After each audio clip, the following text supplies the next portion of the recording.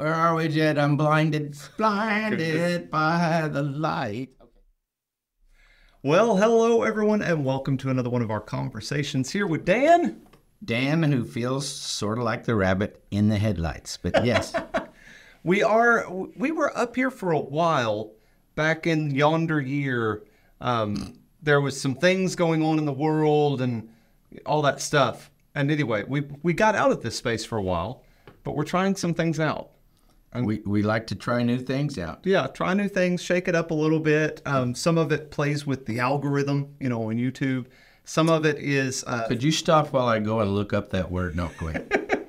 Some of it is, we do appreciate your patience with some audio issues that we've been encountering. So some of this is to try and test out some new audio equipment as well.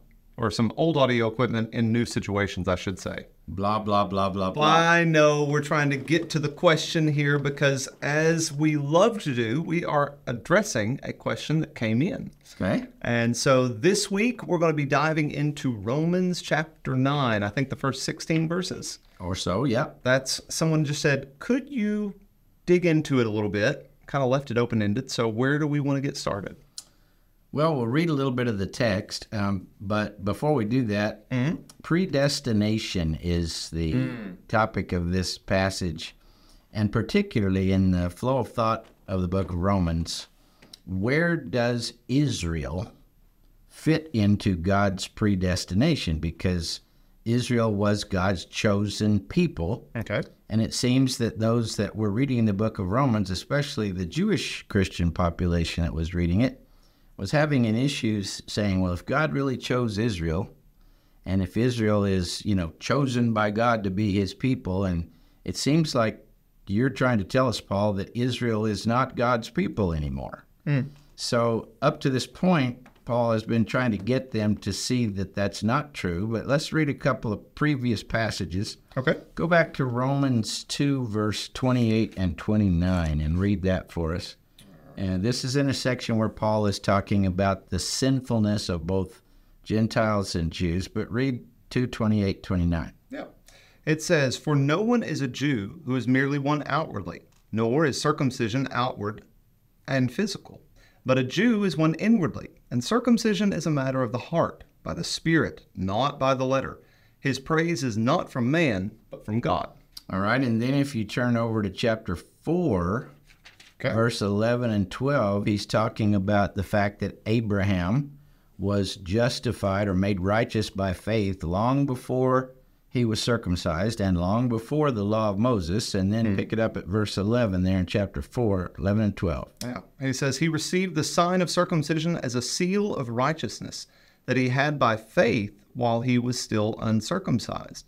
The purpose was to make him the father of all who believe without being circumcised, so that righteousness would be counted to them as well, and to make him the father of the uncircumcised who were not merely circumcised, but also who walk in the footsteps of the faith that our father Abraham had before he was circumcised." All right, so his point is that Abraham is not just the father of the circumcised or the Israelites. He's the father of the uncircumcised as well, because as he argued earlier in the chapter, circumcision took place first in Genesis 17, and Abraham believed God, and it was counted to him as righteousness in Genesis 15, long before chapter 17. Okay. So his righteousness had nothing to do with circumcision. And so in all of this, Abraham is being shown as the father of the true people of God. Okay. And the promise to Abraham, in your seed, all the nations, not just one nation, but all the nations of the earth will be blessed. So Paul's working up to that in Romans 9 to answer the Jews' question, has God really changed his mind and gone back on his word and cast off his people?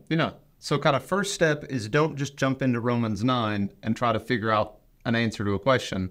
You need to look at the whole case Paul has been laying out since the beginning of Romans. That's exactly right. Okay. If you do the former, you're totally missing the boat.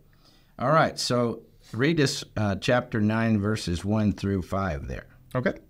"I am speaking the truth in Christ. I'm not lying. My conscience bears me witness in the Holy Spirit that I have great sorrow and unceasing anguish in my heart, for I could wish that I myself were accursed and cut off from Christ for the sake of my brothers, my kinsmen according to the flesh. They are Israelites, and to them belong the adoption, the glory, the covenant, the giving of the law, the worship, the promises. To them belong the patriarchs, and from their race, according to the flesh, is the Christ, who is God over all, blessed forever. Amen. All right, so Paul is expressing the fact that he is very concerned and even sad about the Israelites because most of them have not accepted Christ.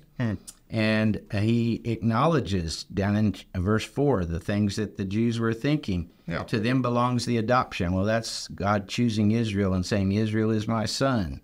You know, he adopted Israel. He chose them. The glory is God's presence, which was manifested at the tabernacle and other places. Yeah. The covenants, plural, have to do with the covenants that come to Abraham and the covenant with Moses and other covenants, the covenant of circumcision, these other things that are expressed in the Old Testament, all from that seed line. The giving of the law at Mount Sinai, the priestly service, latreia means the priesthood, the promises to Abraham and Isaac and Jacob, you know, all of those promises. Those promises carry with them the predestination, the purpose of God. When those promises have no ifs, if they just say, I will, I will, I will, God never lies about those things. Right. Paul is hanging his hat on that and telling the people that that's true. But then notice when he says, whose are the fathers, verse 5, and of whom is the Christ according to the flesh. Christ descended from Abraham. Right. In fact, Galatians 3:16, Paul says that Christ is that seed of Abraham in which all the families of the earth will be blessed. But then he has a major departure from his Jewish audience when he says, who is God over all to be praised forever. Amen. That's a big fork in the road where he loses the Jewish population. And see, we read that on the Protestant Christian side of history sort of thing, and we don't see that as a change. We go, well, of course, we all know this. Yeah, he's making his case here that he sees all of this and that Christ is God. But then he says, look at verse 6, it is not as though the word of God has failed. In other words, God has not changed his mind, for, he says, this is much like the earlier passages, not all of Israel is really Israel. Okay, so that was kind of where I was going to think about when people hear predestination. That means God has already planned out, chosen. And so by hearing all this chosen language, out of context, you may think, okay, God chose all of Israel for salvation, like he's taking care of every one of them. No. But even tied up in he gave them the law, well, there were things that they had to do according to the law. Right.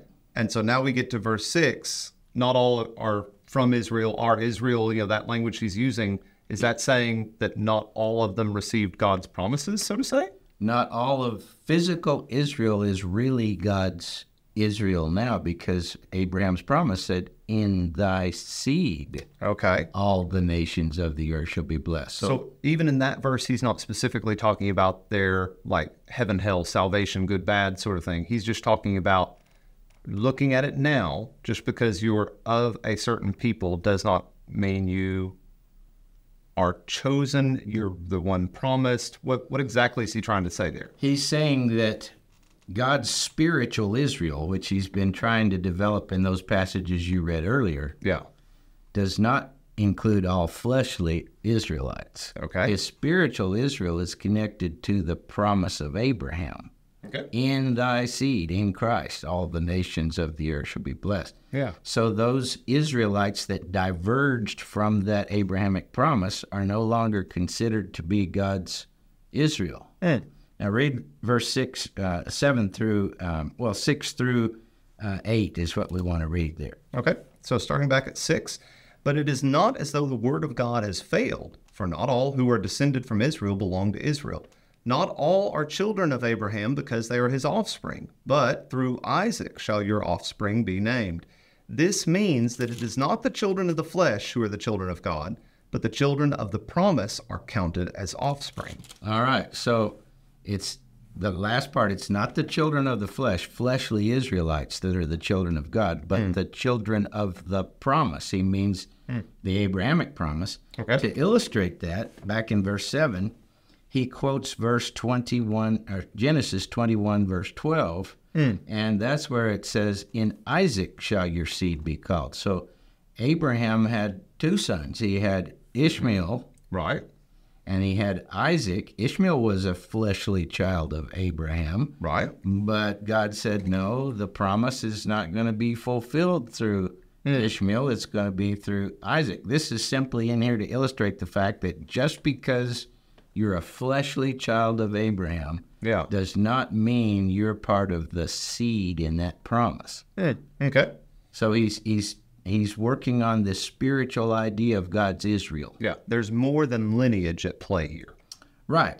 Okay. And so, if you go over to chapter 11 and you read the thing about the olive tree, God's Israel is his olive tree. Right. And that means that it doesn't include those Jews that failed to believe in Christ, who were the branches that were broken off. It does include those Gentiles who did trust in Christ, who are grafted into the tree. Okay. But the roots of the tree go back to the promise to Abraham.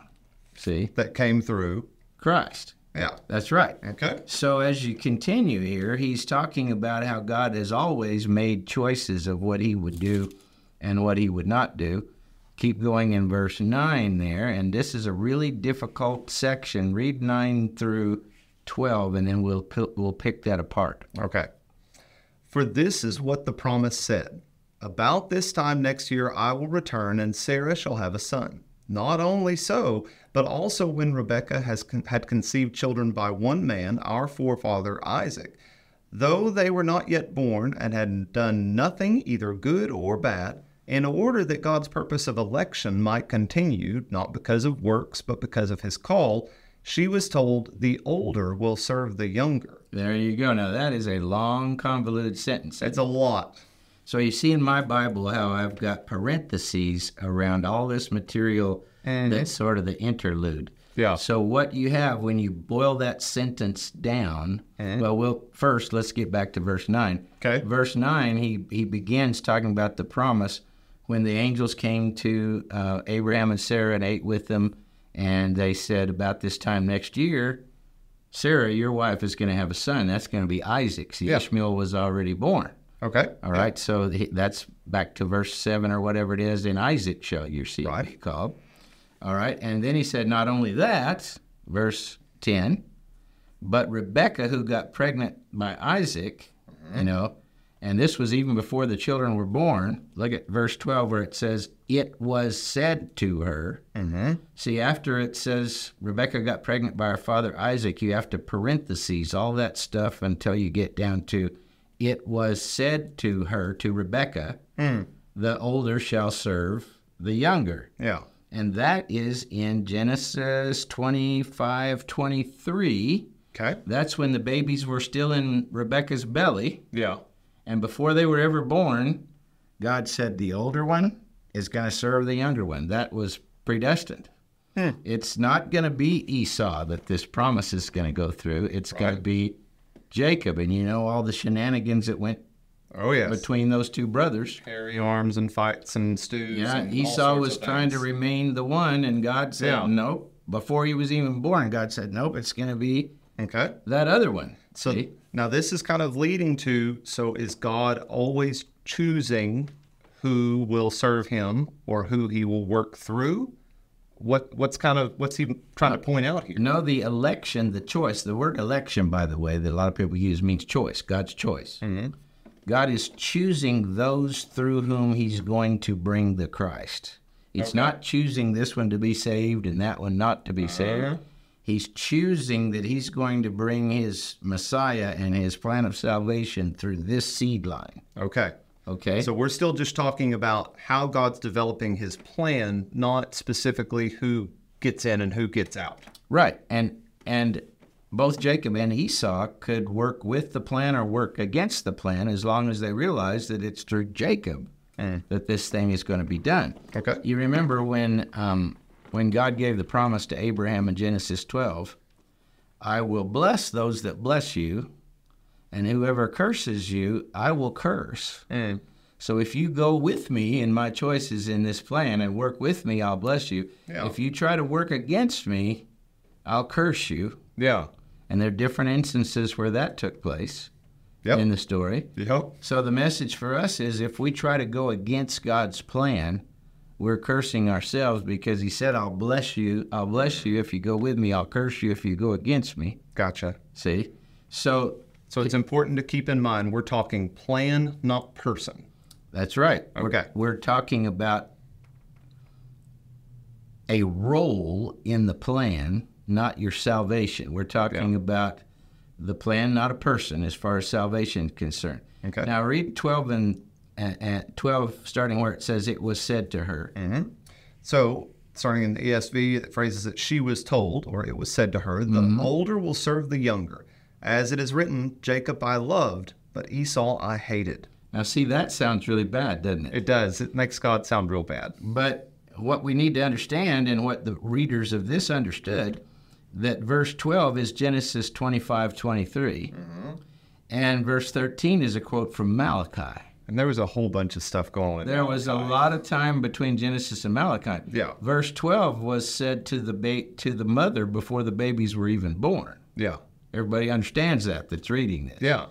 But verse 13 was said to the descendants of both of those after they were long, long dead. Yeah. After Esau's descendants have afflicted Israel and worked against God and Now all these you're other cooking. things. So see, the reason you have verse 13, Esau chose, his descendants, the Edomites, chose to go against Jacob, or the nation of Israel, back in the Old Testament. Right. And because of that, according to God's promise, whoever curses you, I will curse. Mm-hmm. So when Esau turned against Jacob, God had no choice but to hate him. Yeah. Because he said, whoever blesses you, I'll bless. Whoever curses you, Yeah. I'll curse. Okay. All right? So what he's saying is, once God sets the plan, if you go against the plan, you're cursing yourself to be hated. Yeah. His whole argument is Israelites. God's plan is to bless all the nations in Christ. Now, if you go against that plan, if you choose that, you're cursing yourself. So I can feel the Jesus turn, so to say, where he's going to go. So if you're cursing Jesus, is that kind of where he's headed? If you're against Jesus, if you reject Jesus, you're putting yourself in the camp of the cursed and not in the camp of the blessed. And the example he's using is Israel, Jacob versus Esau. That's right. That's just an example to prove his point. Yeah. All right. Read there in verse 14. So what shall we say then? Is there injustice on God's part? By no means. He says to Moses, I will have mercy on whom I have mercy, and I will have compassion on whom I have compassion. All right. Now, verse 15, of course, the question he poses in verse 14 is an obvious no. There's no injustice with God. Yeah. Verse 15 is actually a quotation from Exodus. Let's see if I can find it here. Exodus 33:19. Okay. And he's talking about the fact in Exodus 33 that God chooses on whom he'll have mercy, and God chooses on whom he won't have mercy. That choice is the plan for God's mercy. Okay. See? So God chose, Paul's going to say, that God will have mercy on all those who are in Christ, the seed of Abraham. Mm-hmm. If you choose not to be in Christ, Yeah. that's your problem, not God's problem, Okay. because he chose us in him, Ephesians 1:4. See? But this is not, and again, typically you'll hear this verse pulled out, I will have mercy on whom I have mercy.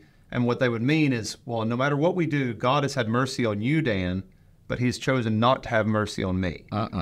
But he's still talking big picture plan. Yeah. I'm going to have mercy on those who follow my plan. Yeah, it's just like the people would understand clearly this passage from Malachi above that says, okay, reason Esau is hated is because he turned against his brother Jacob. See? So this is still the same logic. Okay. All right, so pick it up at verse 16 and read through verse 18 there. All right. So then, it depends not on human will or exertion, but on God, who has mercy. For the Scripture says to Pharaoh, For this very purpose I have raised you up, that I might show my power in you, and that my name might be proclaimed in all the earth.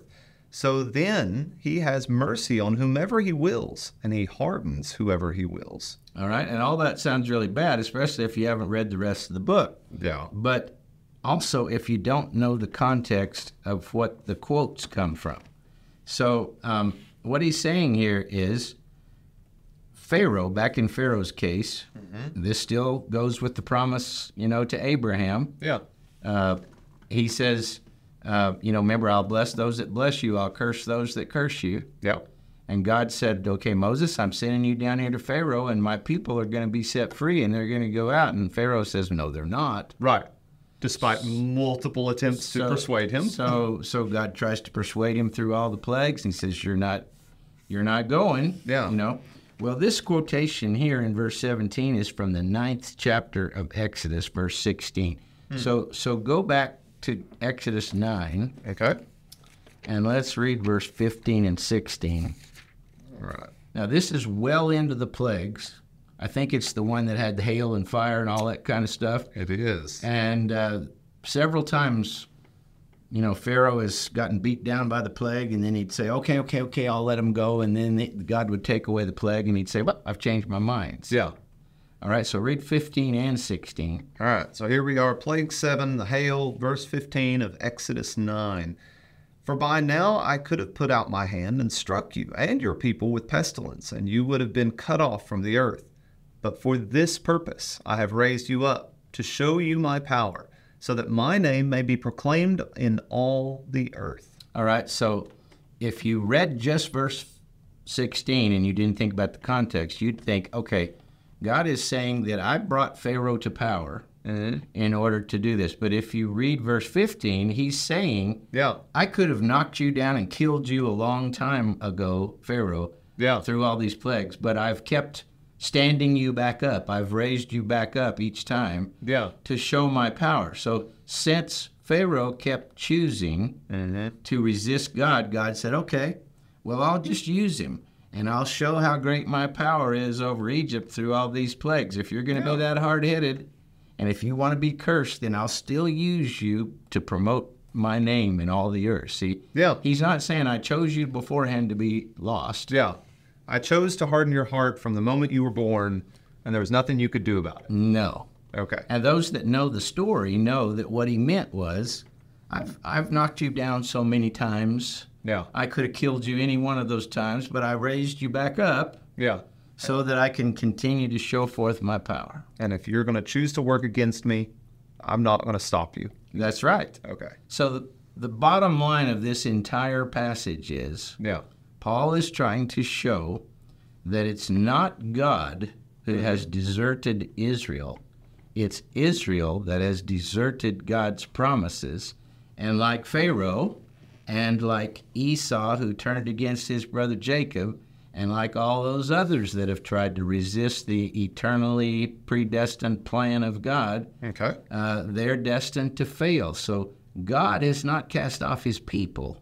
His people have cast off God's great plan, God's great promise. That's his message here in Romans 9 through 11. It's actually the 3-chapter discussion, but this is what the question was at first, so there you go. So the next verse feels like kind of a tipping point for the next question. So I feel like we should stop here. And then maybe start with the next section. Yeah, maybe start with 19, because I'll go ahead and read it for those who... Well, 18 really, but 18 and 19. Yeah. So then I'll read 18 and 19 together. In general, sometimes we don't remind people, have your Bible out, go through stuff with us, be checking things out. But here we go. I'll read it, and then you can make some comments as kind of why we may want to stop here rather than driving forward. So verse 18, so then he has mercy on whomever he wills, and he hardens whomever he wills. You'll say to me then, why does he still find fault? For who can resist his will? And the answer to that is nobody can. Really? Yes.